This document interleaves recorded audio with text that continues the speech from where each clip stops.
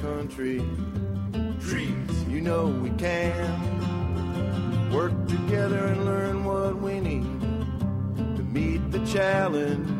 Traditional skills and modern techniques. Whatever language you speak, you have a world to offer every day. Climb with the ISA. Welcome to the ISA's Science of Arboriculture podcast series.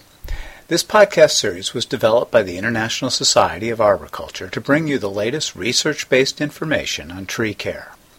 If you have a favorite arboricultural topic that you would like to learn more about, please contact Luana Vargas, the producer of this series at the ISA office in Champaign, Illinois, or me, Tom Smiley, the host of this series at the Bartlett Tree Research Laboratory. Today's talk is by Dr. Thomas Schmidlin. He is a certified consulting meteorologist and professor in the Department of Geography at Kent State University in Kent, Ohio. He'll be speaking on human fatalities from wind-related tree failures in the United States. This lecture was originally presented at the ISA International Meeting in Providence, Rhode Island in July 2009. That in the last years of the 20th century, most people die in hurricanes from inland flooding.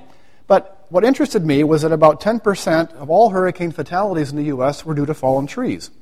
I began watching the news and digging into the data a little bit more, and it turned out that for many weather hazards, a substantial number of fatalities were wind-related tree failures, trees or branches falling on people. So I decided to more systematically look at this data, pick the last, since 1995, pick that cutoff date because prior to that, one of my primary data sources doesn't have such reliable data, so at this point we've just done it since 1995.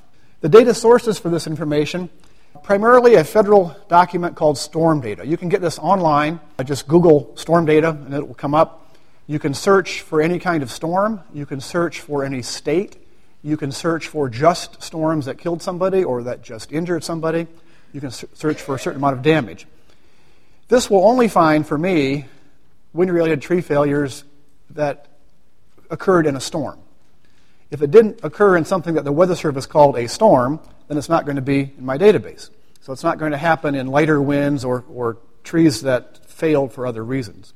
The federal document Monthly Weather Review also has a good summary of the annual Atlantic hurricane season and gives some details on fatalities due to hurricanes. That was sought out.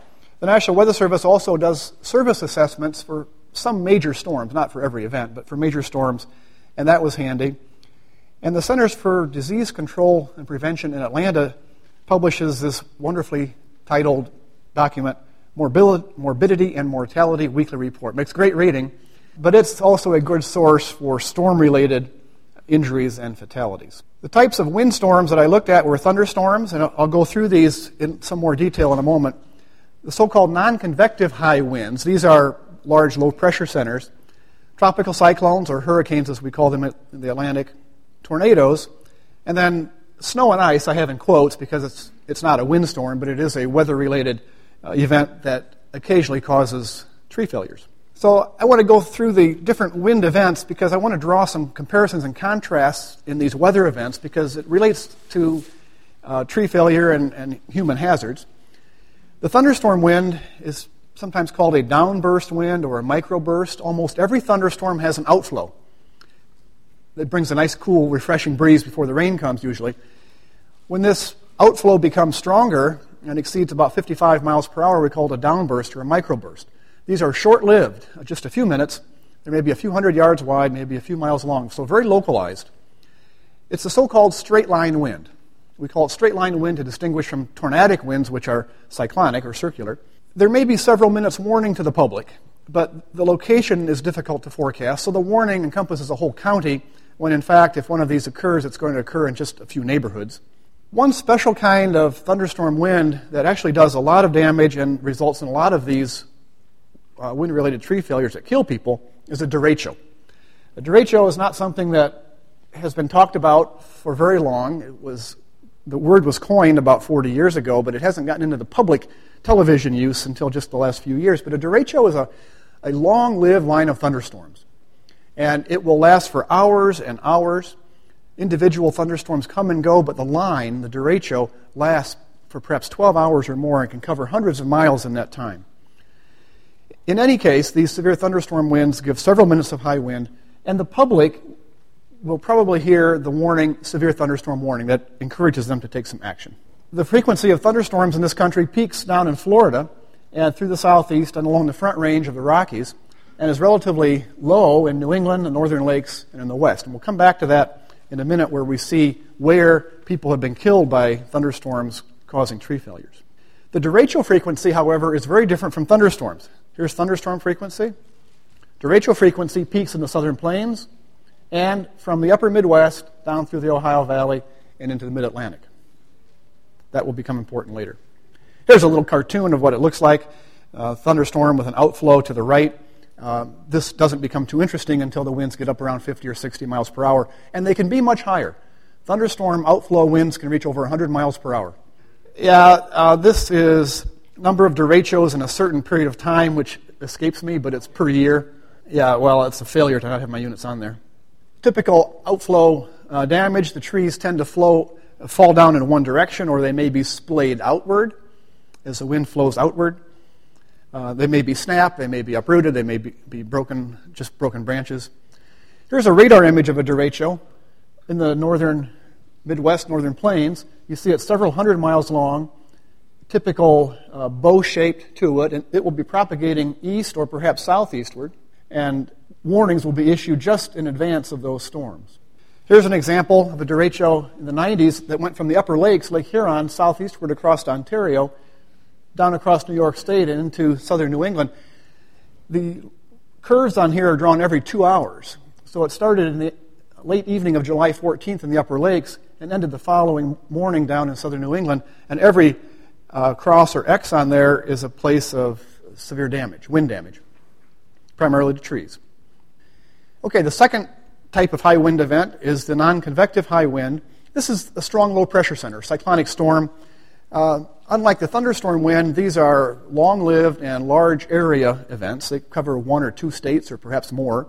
The storm itself may last a couple of days. The storm impacts at one location will last for several hours. It goes on and on and on. These are normally forecast quite a ways in advance, several hours in advance, maybe a day in advance. And the typical public issuance from the Weather Service is a high wind warning. Now that doesn't elicit a lot of response from people. If you hear a high wind warning, you don't, close your house up and go to the basement and cancel all your plans for the day. You just know you're going to have to tie things down. It may get windy. And we'll see that's important later on. This is what the weather map would look like. This is an example of a real strong storm up over Minnesota, low pressure with fronts around it. And the highest wind would be right around the center of that low where these isobars are close together. The pressure gradient is high, and the wind is really whistling into the center of that storm.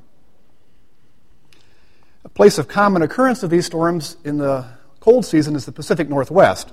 Storms that approach from the Pacific bring these high winds into Northern California, Oregon, Washington, British Columbia, or the coast of Alaska.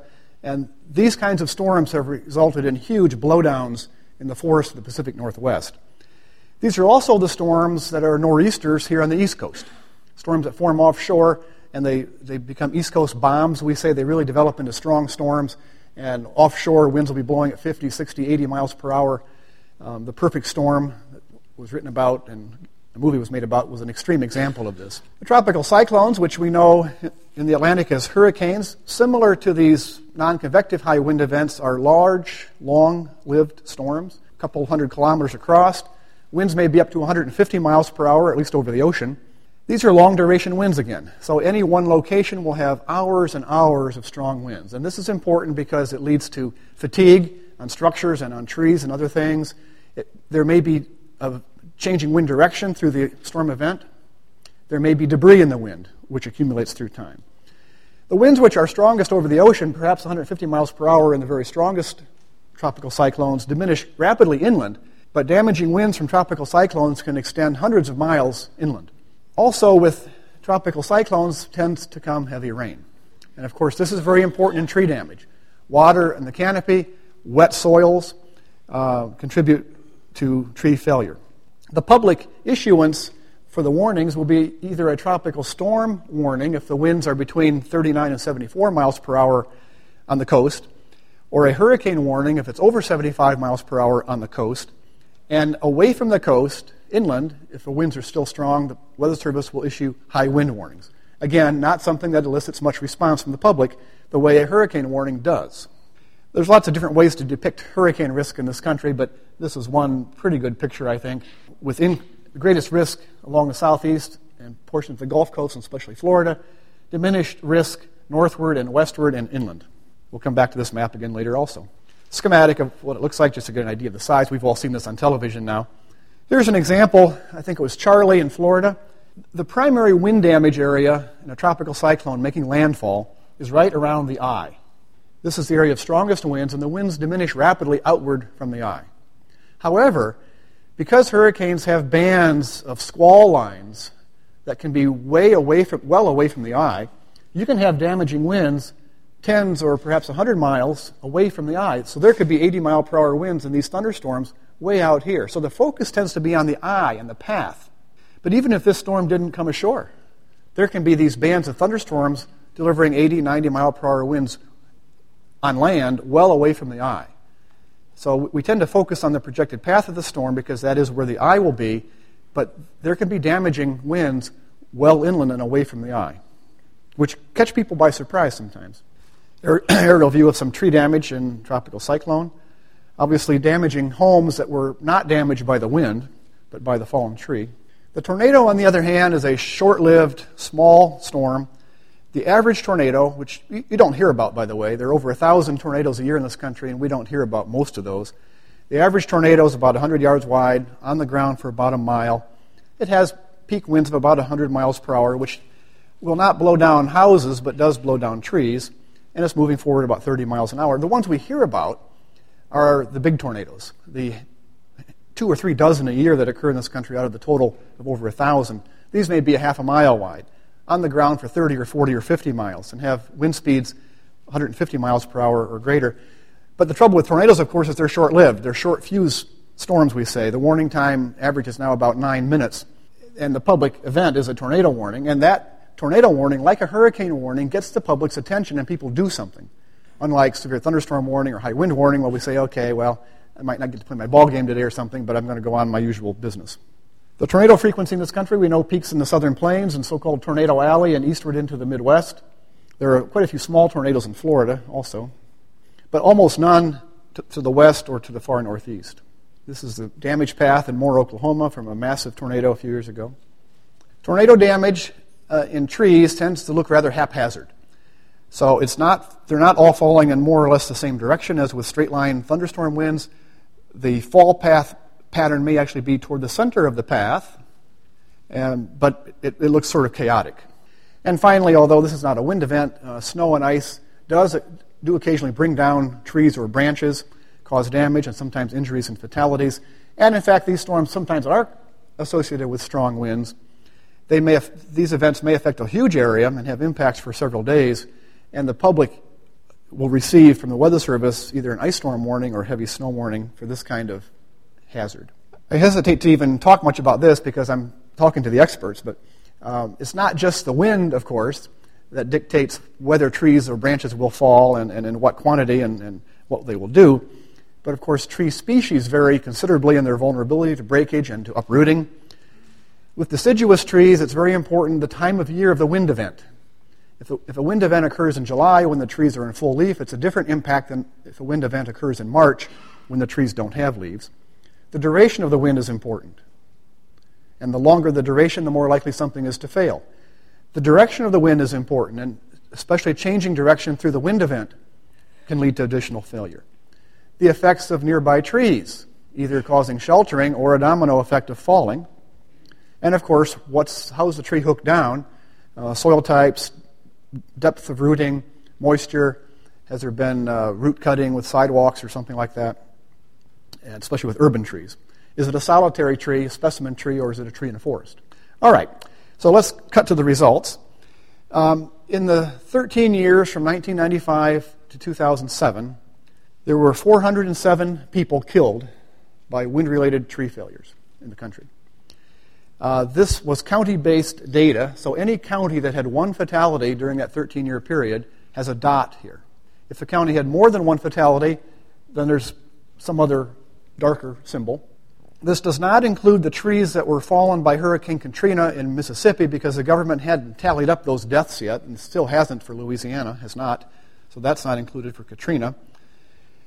This does not include injuries, and typically in these kinds of events there are many more injuries than there are fatalities. And these are only direct deaths from wind-related tree failures. If someone dies in trimming the trees or pruning trees before the storm, that doesn't count. If someone dies in the cleanup of the trees after the storm, that doesn't count. So these are direct deaths due to wind-related tree failures. Well, there's a pattern here, isn't there? There's a pattern here. To have a wind-related tree failure causing a human death, you have to have a human, a tree, and wind. And in places where there aren't many humans, there aren't going to be many dots. In places where there aren't many trees, there won't be many dots. And if you don't have many high wind events over the course of the 13 years I looked at, you won't have any dots. So the relatively treeless and population deficit, Great Plains and Intermountain Rocky West, don't have many human fatalities from wind-related tree failures. They're naturally focused in the highly populated, heavily forested, and stormy parts of the country, such as the Pacific Northwest, the urban corridor of the Northeast, much of the eastern Midwest, and the Southeast.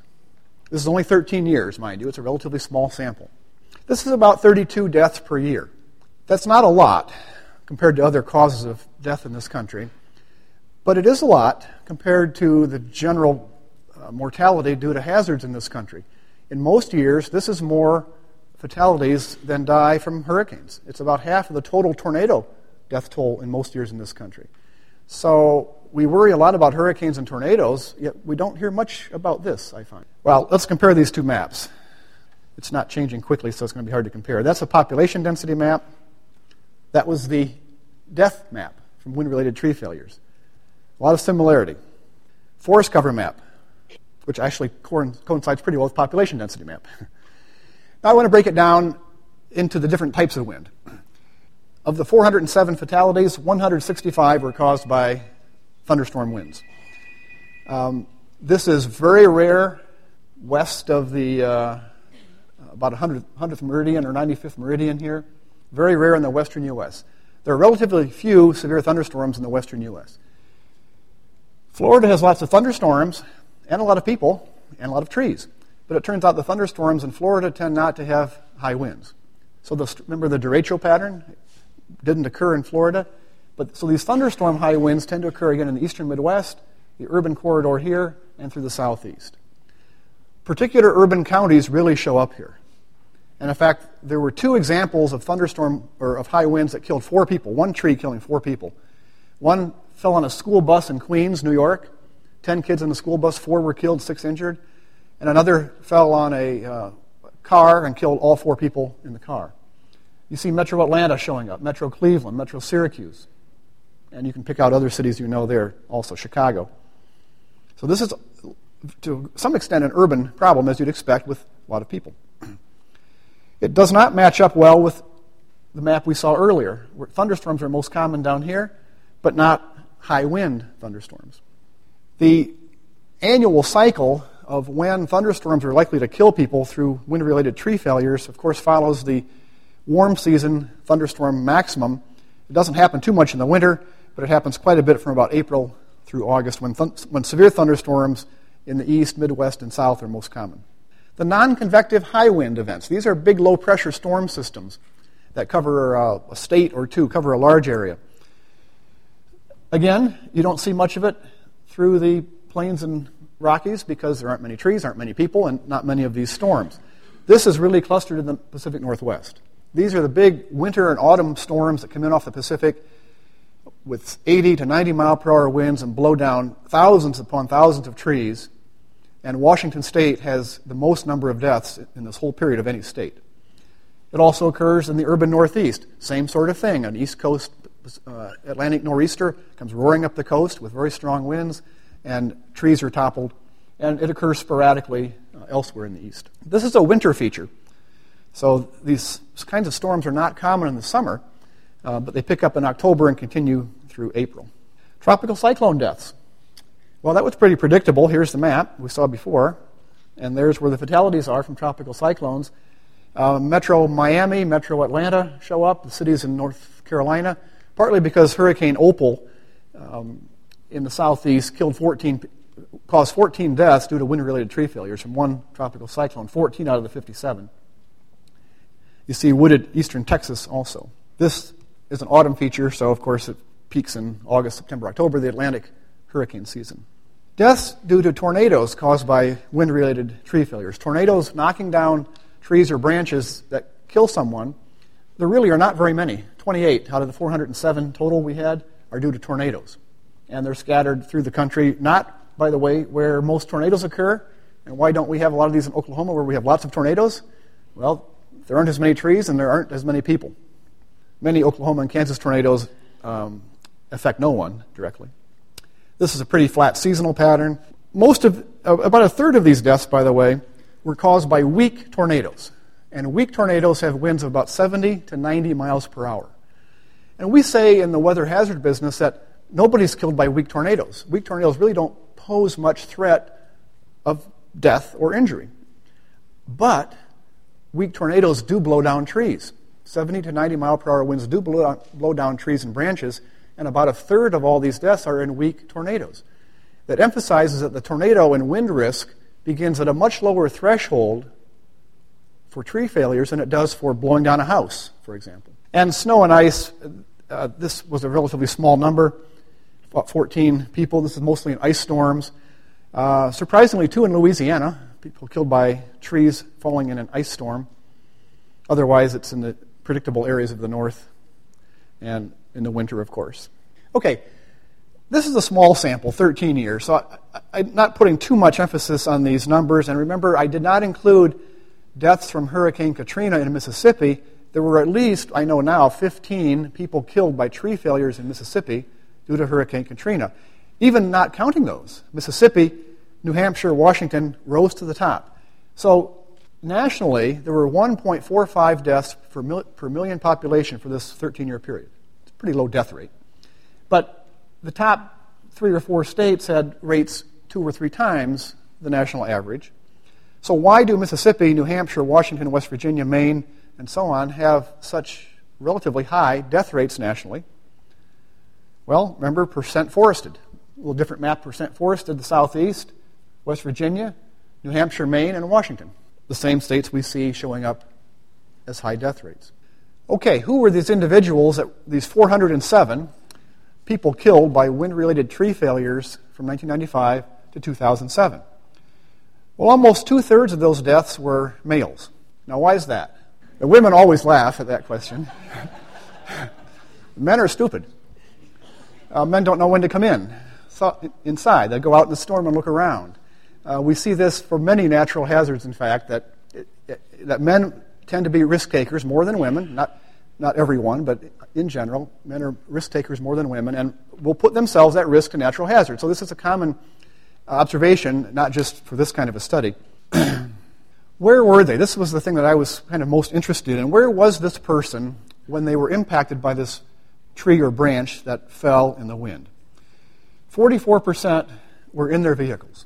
This is somebody driving down the road on a windy day and a tree or branch falls onto the vehicle, or into the road and they drive into it. This doesn't include trees or vehicles that drive off the road and hit a tree. So these are direct wind-related tree failures on the highway. About 38% were outdoors, just working outside, maybe hiking, maybe camping. People in a tent I counted as outdoors. And about 18%, the remaining 18%, were in their house. And about half of those were in a mobile home. And that risk implies that mobile homes are much more dangerous than frame houses. When a tree or branch falls on it, does not offer as much protection. This is interesting to me because this comes into what I do for a business, is how do we convey risk to the population? And if people are driving around out there in high winds and putting themselves at risk of a tree or branch falling on them, that message needs to be gotten to them during a high wind event. Stay off the highways, stay in your house or some safer place. When we look at all the deaths caused by these kinds of storms, in this 13-year period in the U.S., half of all deaths caused by thunderstorms were wind-related tree failure. The others would be thunderstorms blowing down houses or toppling mobile homes or lightning killing people, things like that. Of all the deaths due to these non-convective high wind events, half were due to wind-related tree failures. Of all the deaths due to tropical cyclones, not including Katrina in Louisiana and Mississippi, a third of all the deaths were tree failures in this period. Yet, only 4% of deaths caused by tornadoes were wind-related tree failures. And I put to you that's because when there's a tornado risk, people aren't driving around outside, aren't walking around outside gazing at the sky or something, aren't working outside. With a tornado warning, with tornado threat, they've changed their mode of activity and they tend to get inside. And they're protecting themselves from wind-related tree failures. In this data group, people killed during hurricanes and tornado winds were more likely to be in their house than those killed by thunderstorms or non-convective high winds, who were more likely to be outside or driving around. Which tells me that the tornado warning or the hurricane warning causes a reaction in people. It causes a cessation of things. You cancel your plans with a hurricane warning or tornado warning. You don't go do what you're going to do. You shut things down and you seek indoor shelter. So therefore you have fewer wind-related tree failure deaths in those kinds of wind events. But during a severe thunderstorm warning or a high wind warning, society seems to just keep on going. You know, the mall is still open, and the movie theaters are still going, and the school's still operating, and the buses are going, and people are still doing all their activity. They don't change their activity from my observation. I've suggested in giving this sort of talk to the National Weather Service offices that perhaps we need a two-tiered wind warning system for these kinds of events. If there's a big West Coast storm coming, or a storm up the East Coast here in the wintertime, rather than issuing a high wind warning because the winds will exceed 55 miles per hour as they do now, maybe they need a severe wind warning or some other kind of more emphasis on the word for winds that might exceed about 75 miles per hour, where you begin to get a lot of trees down and other damage. Maybe there needs to be a two-tiered system because the 60-mile-per-hour wind is much less risky than a 90-mile-per-hour wind. So maybe we need two layers there, two levels, and they are considering it. So in wrapping it up in the last couple minutes, I think this points out that wind-related tree failures are a substantial portion of the risk of death from wind hazards in the U.S. And remember, I'm not even discussing injury. I'm not talking about trees and branches that might fall a month later, the widowmakers that were broken or weakened by the storm and then fall on a hiker or a camper later on. That would not be in this database. How might we collectively reduce the risk? Well, of course, if the Weather Service could give better warnings to the public, and if the public responded correctly, then people would have more time, get into the right place, and put themselves at lowest risk. Of course, for the arborist viewpoint, achieving perfect tree planting and tree maintenance and keeping trees in healthy, sound condition is extremely important. In some cases, we just have to change human behavior. Education, explaining to people that this possible wind of 70 or 80 miles per hour, it's not going to blow your house down, it's not going to tip your car over, but it might knock your tree down or a tree branch down. So how can we instruct people to better change their activity when a warning is issued? And what's the next step? This can go a lot of different directions. At the Bartlett Tree Summit, we talked about knowing more about what wind speed it takes to cause tree failure. From my perspective, the database, extending the database back in time, maintaining it forward in time, extending it into other countries. Windstorms occur all over the world, people are all over the world, and trees are all over the world. What are risks in other countries, and how can we learn from other countries and compare risk from one place to another? And changing human behavior is a challenging thing to do.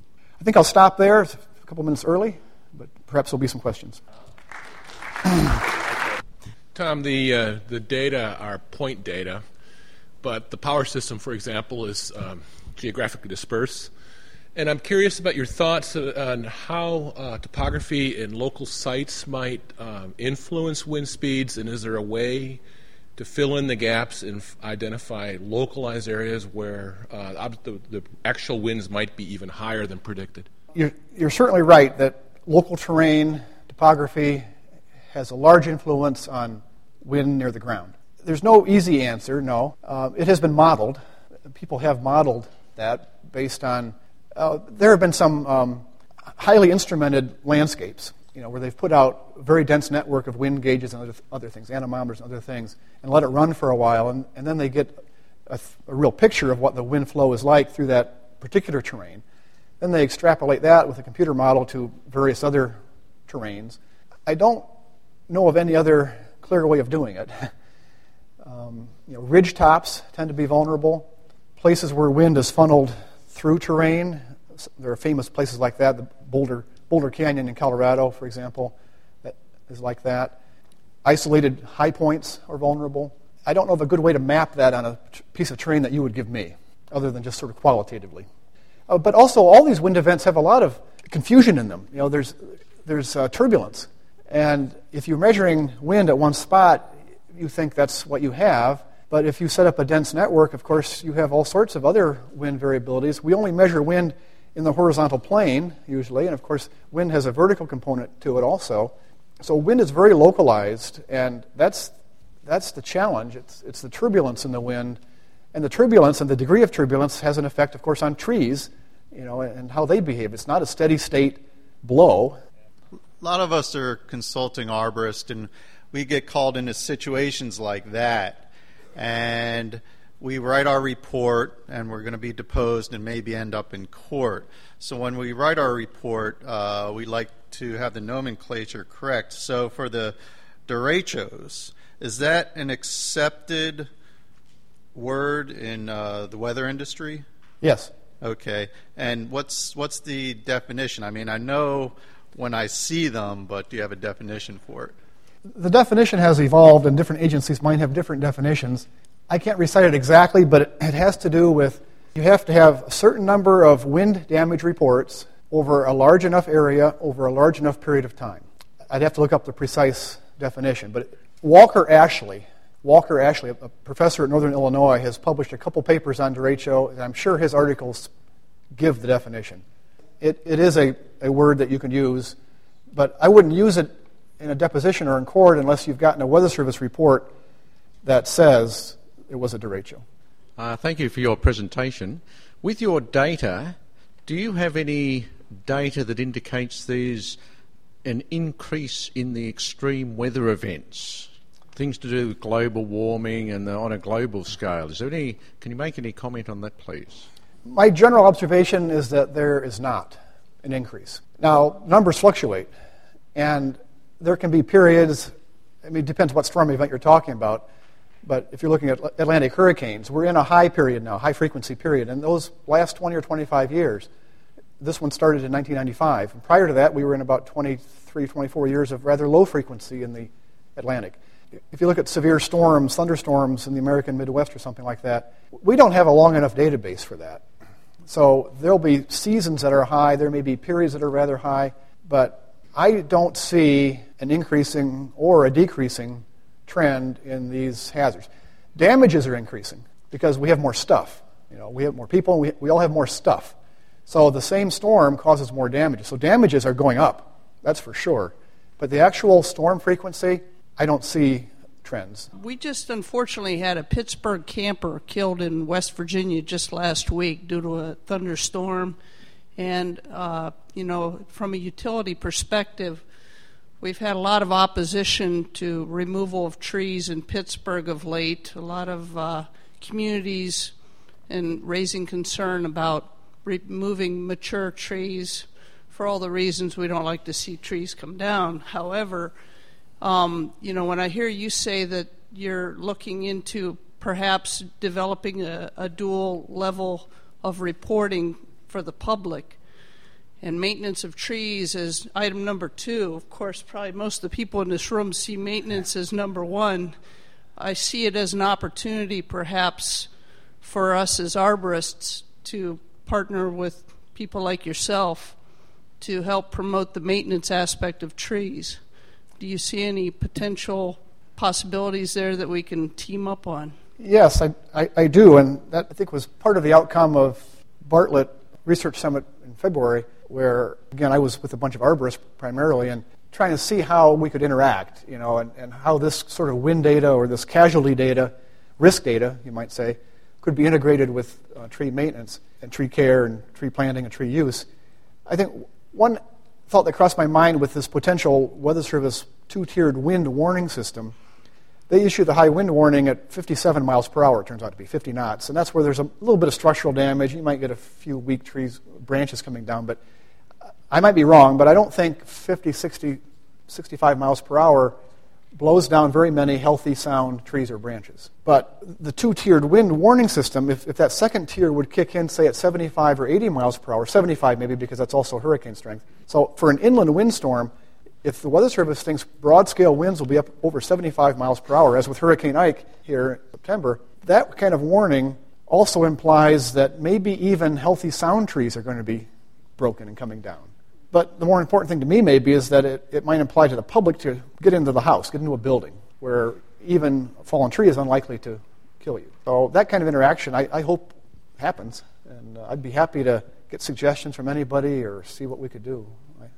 I'm learning a lot from all. This concludes Dr. Thomas Schmidlin's talk on human fatalities from wind-related tree failures in the United States. If you want to learn more about tree failures and how to prevent them, the ISA offers several books on this topic. Please remember to subscribe to this podcast series and join us next time for another Science of Arboriculture. Trees in every country, trees, you know we can work together and learn what we need to meet the challenge. Traditional skills and modern techniques. Whatever language you speak, you have a world to offer every day. Climb with the ISA.